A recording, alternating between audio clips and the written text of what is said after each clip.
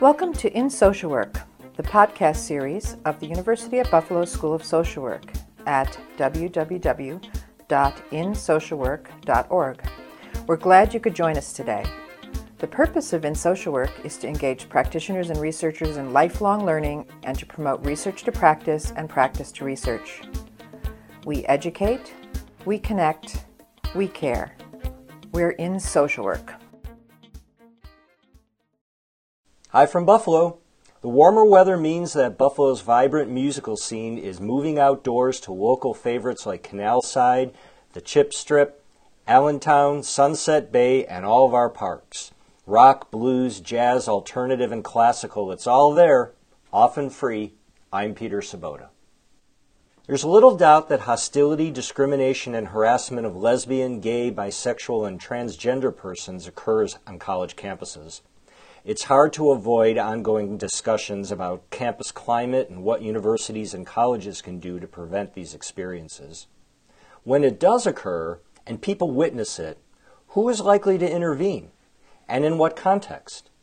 In this episode, our guests, Dr. Adrienne Dessel, Dr. Michael Woodford, and Kevin Goodman discuss their research exploring these questions and highlight the specific skills and attitudes that can be fostered to promote supportive heterosexual bystander involvement.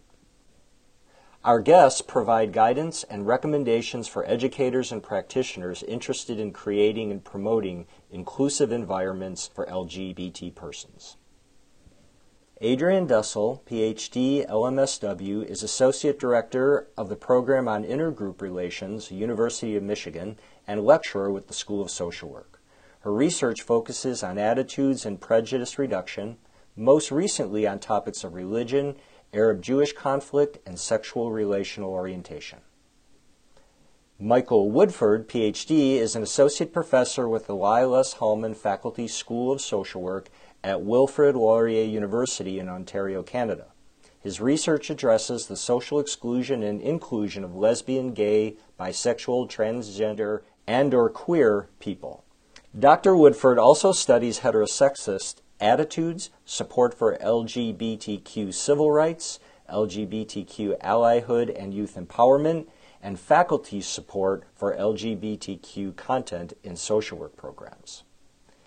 Kevin Goodman is a Ph.D. candidate in the Departments of Psychology and Women's Studies at the University of Michigan, with emphasis in social personality, organizational, and community psychology. His research focuses on the experiences and methodological issues surrounding intersections of gender, sexuality, and racial identity, especially in educational contexts. His research interests also include intergroup relations, discrimination and sexual harassment, diversity in higher education, empowerment, critical consciousness, activism, and social change. Our guests were interviewed in February of 2016 by Dr. Diane Elzy, Associate Professor here at the UB School of Social Work. Hello, my name is Diane Elzy, and I am an Associate Professor and Director of the MSW program at the University of Buffalo School of Social Work. I am very excited to be talking today with Dr. Adrienne Dessel, Dr. Michael Woodford, and Mr. Kevin Goodman about their recently published study on discrimination targeting lesbian, gay, bisexual, and transgender students on college campuses. Adrienne, Michael, and Kevin, thanks so very much for your willingness to be interviewed today. Why don't we start by each of you talking a little bit about how you became interested in this area of research? Okay, so I will start. This is Adrienne Dessel, and I can say that I became interested in this research based on previous research that I've done. I'm very interested in overall looking at prejudice reduction and bias reduction, and in particular, interrupting bias and prejudice and harassment, not only for LGBT populations, but a number of different groups. And I'm also very interested in translational, action-oriented research. So how can research that we are doing, how can it inform practice? How can it inform policy? And I think we will probably talk about some of that at the end. And this is Michael here. So, in terms of my interest in this topic, my broader field of research looks at issues of discrimination and inclusion for sexual and gender minorities with a focus on students and the role of campus climate, as campus climate has become a very big topic in recent years. And what I try to do in my work, in the broader work, is look at the nature of campus climate, both behavioral or experiential and also psychological climate, but then most importantly, looking at what the potential consequences are and what then institutions can do. So, drawing on this the same sort of commitment to action and what we can do about that is an interest in safe spaces and allyhood. One of the things we know is that ally programs are growing in popularity on college campuses, but yet we don't know very much about the nature of allyhood and really through this study trying to help close that gap somewhat. This is Kevin. So I think my interest in bystander intervention and campus climate research for marginalized students stem from my own experiences and scholarship thus far as a graduate student around intergroup relations and social justice education in college. And I think specifically as a queer person of color who was bullied in my youth, I understand the importance of a safe and welcoming campus climate and the importance of change at an institutional level. And working with students as a teacher, working with students in conflict resolution and student housing, I've seen various trajectories in terms of people's sensitivity and empathy to marginalized experiences that weren't their own. And this made me really interested in how to best support students who have potential to navigate their privilege in ways that make a positive influence on the environment around them. Thank you. Michael, could you talk a little more about why you did this specific study and what is the current campus climate like for LGBT students in this country? So, Diane, I'm going to start with your second question in terms of what the climate is like. And when we think about what we know about climate for LGBTQ students, that we would describe it as being unsafe, hostile. Certainly, issues of discrimination have been well documented, and that discrimination has ranges from subtle forms of discrimination, such as exposure to the phrase "that's so gay" being sort of a common phrase that we hear on college campuses and in other school contexts as well, to more blatant forms of discrimination. And we know that that then puts LGBTQ students at increased risk for negative outcomes such as, mental health concerns, depression, suicidality, leaving universities, not doing as well academically as one could because of the additional stressors that one feels related to the experiences of the campus. Certainly, when we think about other contexts in comparison, such as the general community or the K to 12 system, is that some people would say that, hey, it's universities, it's a lot safer, and we don't really know that. We just know that there's still issues of discrimination and exclusion that happen. So, in terms of this study, we really wanted to move into, so how do we start addressing that? We have the discourse of ally programs and allies being so critical to interrupting discrimination, if that ranging from sexual assault and sexual violence and sexism on campuses. And there's been more work around that particular area, but really trying to understand, well, what are some of the factors that may foster pro-social, in other words, sort of supportive interventions for students who are LGBTQ who are experiencing discrimination. So we really tried to understand what some of those factors might be and thinking about how we could inform then policies and also interventions, including training programs, and that may be conducted on campuses to foster that pro-social LGBT allyhood. Adrienne, could you talk about why this is important to social work? hmm So, social workers have not only a code of ethics, but really a professional mandate to do some things that I think sometimes don't always get focused on enough or need to be included really across the board in social work education. And some of the language in some of that around mandates and ethics has to do with eliminating domination, eliminating exploitation and discrimination, and pursuing social justice. And I think related to what Michael was saying, I think people sometimes don't recognize the scaffolding that can happen, that there are comments that people can feel or seem to be innocuous that really can lead to much more serious consequences. And so it's important to recognize the progression of what can happen around bias and harassment and bullying on campuses. And also that social workers in particular, when they are working with populations on college campuses, need to be thinking about how to really be thinking about intervention and addressing these serious issues. And what do we know about bystander intervention? So, in doing this paper, it was very interesting for me to read a little bit in the literature about some earlier studies that I think are still very relevant in terms of people who are witnessing harassment or bias going through a number of different stages. And I'll just try to summarize them. I think first people need to notice that this is happening, and often in everyone's busy lives, or thinking that this is not such a serious thing, these kinds of statements that might be made, or even more serious behaviors, that they actually need to notice that, and they need to interpret it as something that needs intervention. And they also need to be able to accept responsibility for intervening. And this was part of our study, was trying to understand what are the different variables that affect whether someone would maybe have the intention to intervene. They also need to have skills.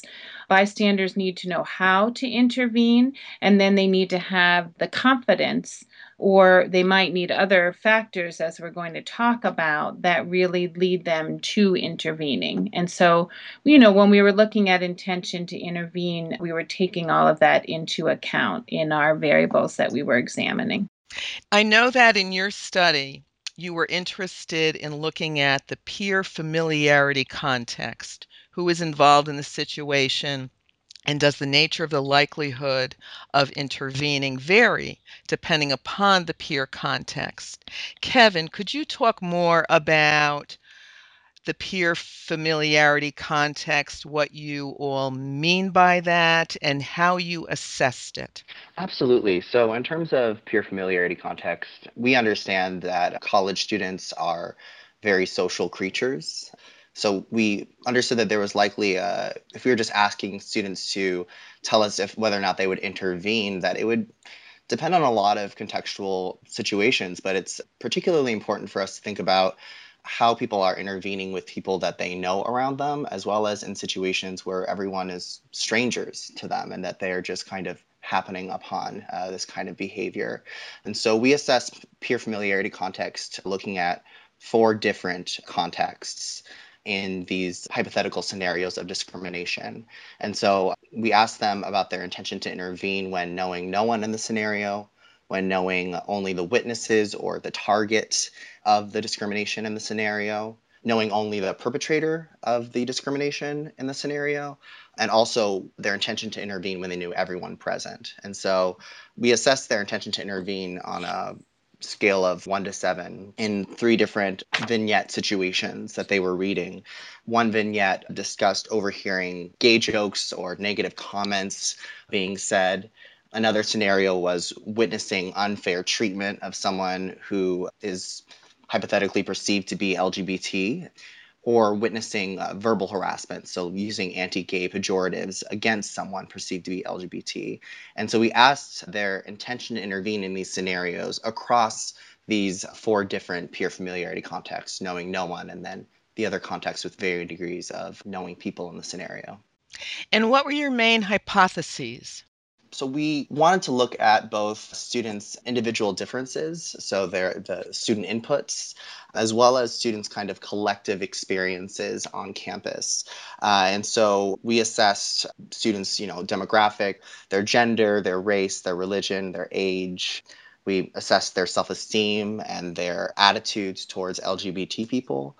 And we also assessed collective experiences, so having LGBT friends and acquaintances, whether or not they've taken coursework that has a focus on social justice content or LGBT content, as well as their perceptions and experiences of the campus climate for LGBT people. And so our main hypotheses were that intentions to intervene would be higher among students who are women, who are white, those who are non-religious, those with higher self-esteem and more affirming LGBT attitudes and liberal political ideology would be more likely to intervene. And we also thought that those with LGBT acquaintances and friends who had taken more courses with social justice and LGBT content would be more likely to intervene. We didn't have an hypothesis for campus climate. And to be clear, we measured campus climate by whether or not they perceive the university as being welcoming of LGBT students to be open about their identity. We assessed their personal experiences of identity neutral mistreatment, such as experiencing physical threats on campus, as well as witnessing heterosexist harassment on campus. So, witnessing someone saying that's so gay, for example. And the inclusion of these variables was exploratory. So we didn't have any specific hypotheses for those. Did you find any differences on intentions to intervene based on peer familiarity context? Absolutely. We found overall that students were least likely to intervene when they knew no one. And this peer familiarity context was significantly different in intentions to intervene as compared to the other three contexts, which had varying levels of familiarity. And so, what that suggests overall is that knowing no one in the situation represents a higher risk context for intervening. And in the other context, students felt much more likely to intervene, suggesting that with higher levels of familiarity, bystander intervention becomes a bit more easy to occur. And what are your overall conclusions from your study?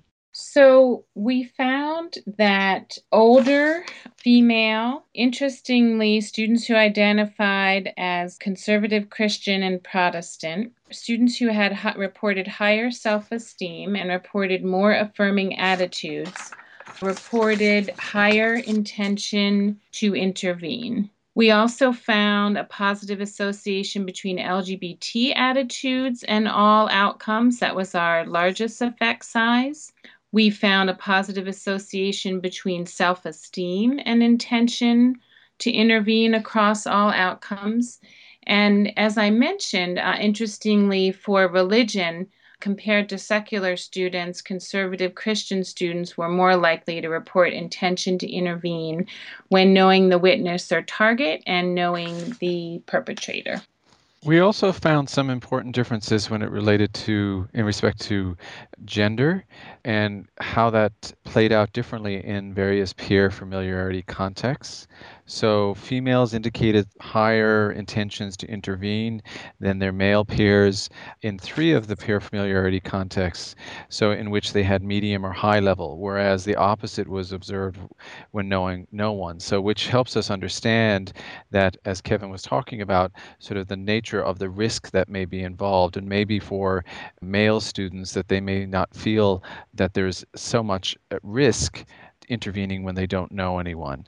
And some existing research helps to support that as well. We also found that the experience or the context really matters also. So across all of our different peer familiarity contexts, so each of those four contexts, that students who had LGBTQ friends, so having at least one friend increased the likelihood that somebody reported that they were going to intervene. So that really says to us that intergroup contact and those relationships are important as well. And finally, we found some important differences by peer familiarity contexts when considering campus climate in terms of students' experiences. In contexts where they knew no one in the scenario, having a perception of a positive campus climate for LGBT folks was actually negatively associated with intentions to intervene. So this suggests that, blindness to the school's culture of heterosexism towards LGBT students may lessen their intention to intervene. They may think that it's not as big of a deal and that they may not need to intervene as much. And so more work needs to be done in terms of raising awareness about negative campus climate, particularly for those that the negative LGBT climate doesn't affect, namely heterosexual students. And also in the peer familiarity context of knowing witnesses or the target, it was found that witnessing heterosexism around you, not directly experiencing it, was negatively associated with intentions to intervene. And so this kind of points to the importance of addressing heterosexism in the campus climate, because students that are witnessing more of that then had a less likelihood of intending to intervene, suggesting that this may seem more normal to them. And is there any other implications of your study that any of you would like to mention, or have you mentioned all of them? I would add that we need educational programs, specifically around attitudes. So, improving student attitudes in terms of inclusion of sexual minority people on campuses. The implication for self esteem was an interesting one. I mean, I think we always want to foster student self esteem, but clearly, the more students were feeling good about themselves, the more they were interested in helping others. I would also add, as we think about the findings related to gender, obviously we look at these high risk situations and the finding that male students are more likely to report intentions to intervene when they don't know anyone. Clearly, there's something that's happening there that we really need to try to understand more and try to address. And so maybe some programming needs to specifically engage female students and explore their intentions to intervene and their actual, maybe providing some additional tools that may be helpful in intervening in these kinds of situations. And the fact that we find that the environment really matters in terms of who you know, and it's a complicated situation. It's a bit of a catch-22 in that, we find that knowing more LGBTQ people or knowing LGBTQ people helps to foster one's intentions to intervene across all of the peer contexts. Great. But yet, if we're in a hostile environment where people are not intervening, then how likely is it that somebody may be out as a sexual or gender minority? And then how do we create those opportunities? So it really highlights the fact that we need to be addressing the climate and really fostering that, I think, both prevention and intervention when a hostile climate is occurring. So that would be some of the things that I think are really salient takeaways from our study as well. So, what recommendations would you make to colleges and universities around programming? Okay, I'll jump in on this one. Ally programming should, first of all, be thinking about addressing attitudes. And again, biased attitudes or misinformation that people may have about LGBT populations. Also, thinking, as we mentioned earlier, about pro social bystander intervention and how that relates to gender, how that relates to self esteem. Interventions and programming should also foster intergroup contact and personal relationship building through things such as intergroup dialogue courses. Social justice course content should also be promoted on college campuses, as we found that to be a significant variable. And then thinking again about what are the motivators for students and what are the barriers in terms of other types of research that might need to happen. Mhm. And I think as Adrienne just said, Diane, that we want to think about ally programs and what can be done there, but also so many of these implications go beyond ally programs. It's about the what we're teaching in our classes, and even the idea that I could start to develop a relationship with somebody who identifies as LGBT, and but yet we have this sort of contradiction of classes of 300 people. So intimate relationships, personal relationships, friendships aren't necessarily going to develop. So then what can we do through extracurricular activities and such to be able to foster that? So it feels like such a complicated situation. And in a way, the system is being set up so that individuals are not necessarily having those opportunities. So again, how do we go beyond ally programs? How do we integrate discussions of biases into other courses? How do we integrate it into extracurricular activities, but also how we give students feedback so that we're fostering a positive sense of who they are. And all of these things then can potentially have positive implications for pro-social ally intervention.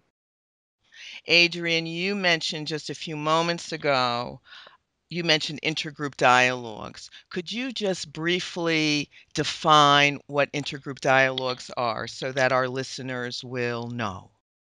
Sure. So intergroup dialogue, the way that we work at the program on intergroup relations at Michigan, these are face-to-face, facilitated by peers in our program courses that happen between roughly equal numbers of members of two or more social identity groups.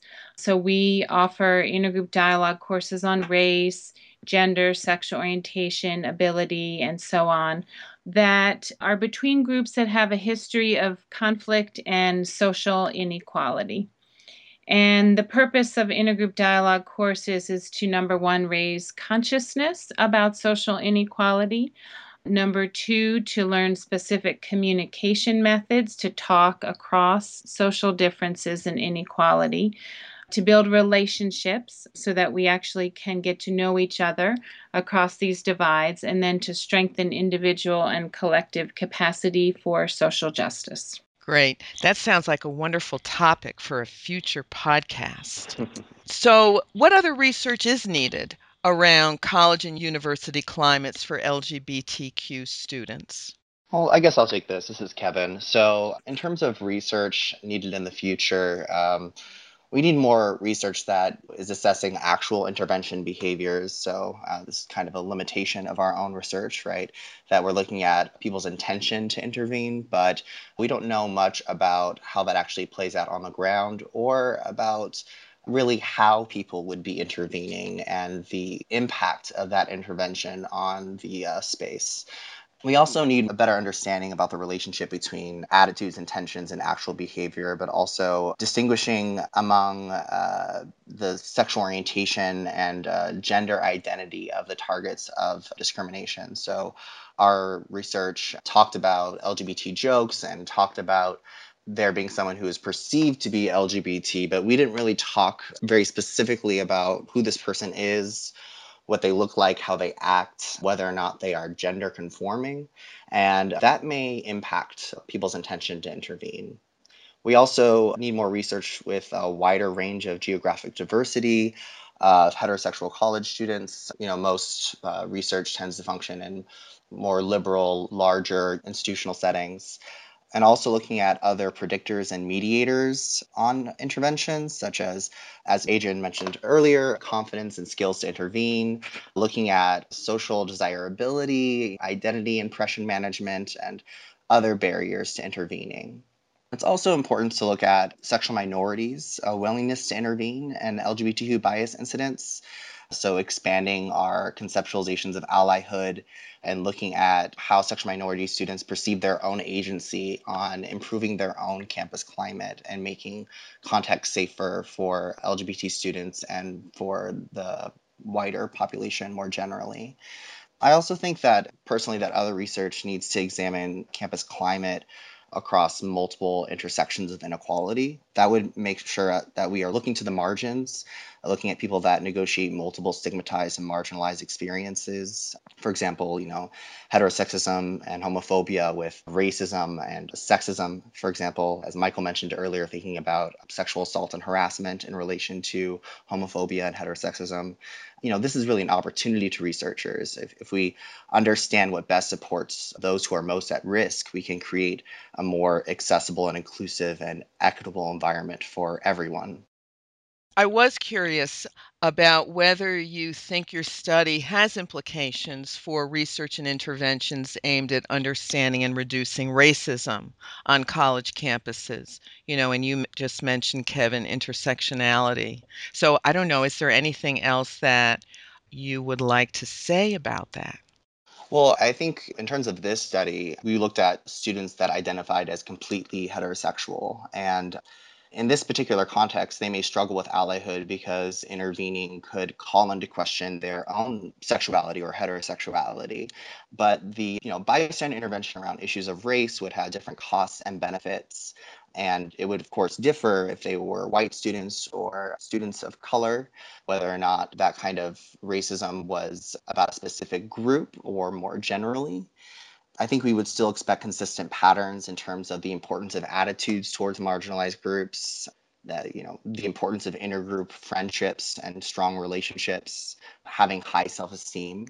But if we were to think about this in terms of racism, we would probably want to think about racism in more modern and microaggression kind of informed racist discrimination. People are very keen not to look racist, especially when the racism is explicitly and overtly derogatory and harming, as in our scenarios. So, in order to assess that, you would probably be looking at kind of different kind of scenarios and vignettes than the ones that we assessed, rather than just, replacing LGBT with racial minority. Right. Okay, thank you. Well, I think we may be at the end. Is there anything that you would like to add, Adrienne, Michael, Kevin? There was a couple of things I was just thinking of as you were discussing the sort of future research, and I guess one of the areas also is the effectiveness of training. And so when we have programs, how effective are they? And I think part of that also means building on this work to look at, are there other barriers that we just don't understand yet? I think that's an important area for us to move into. And one of the sort of things I also want us to think about, and I think especially as social workers and people doing social justice work, is that how do we really create safe spaces? And so we're talking about intervening in these situations when discrimination happens, but yet how do we stop discrimination from happening? That's, I think, a grand challenge for social work. How do we continue that? When we look at universities and campuses have policies in place, but yet discrimination still happens. So how do we really change, how do we change hearts so that we don't need to have this conversation 10, 15 years from now? Okay. Well, thank you. Thank you all so much. You're Thank you for welcome, having Diane. us. Yeah, thank you, Diane. That was great. You've been listening to Dr. Adrienne Dessel, Dr. Michael Woodford, and Kevin Goodman discuss heterosexual bystanders' intentions to intervene with LGBT discrimination on college campuses on In Social Work.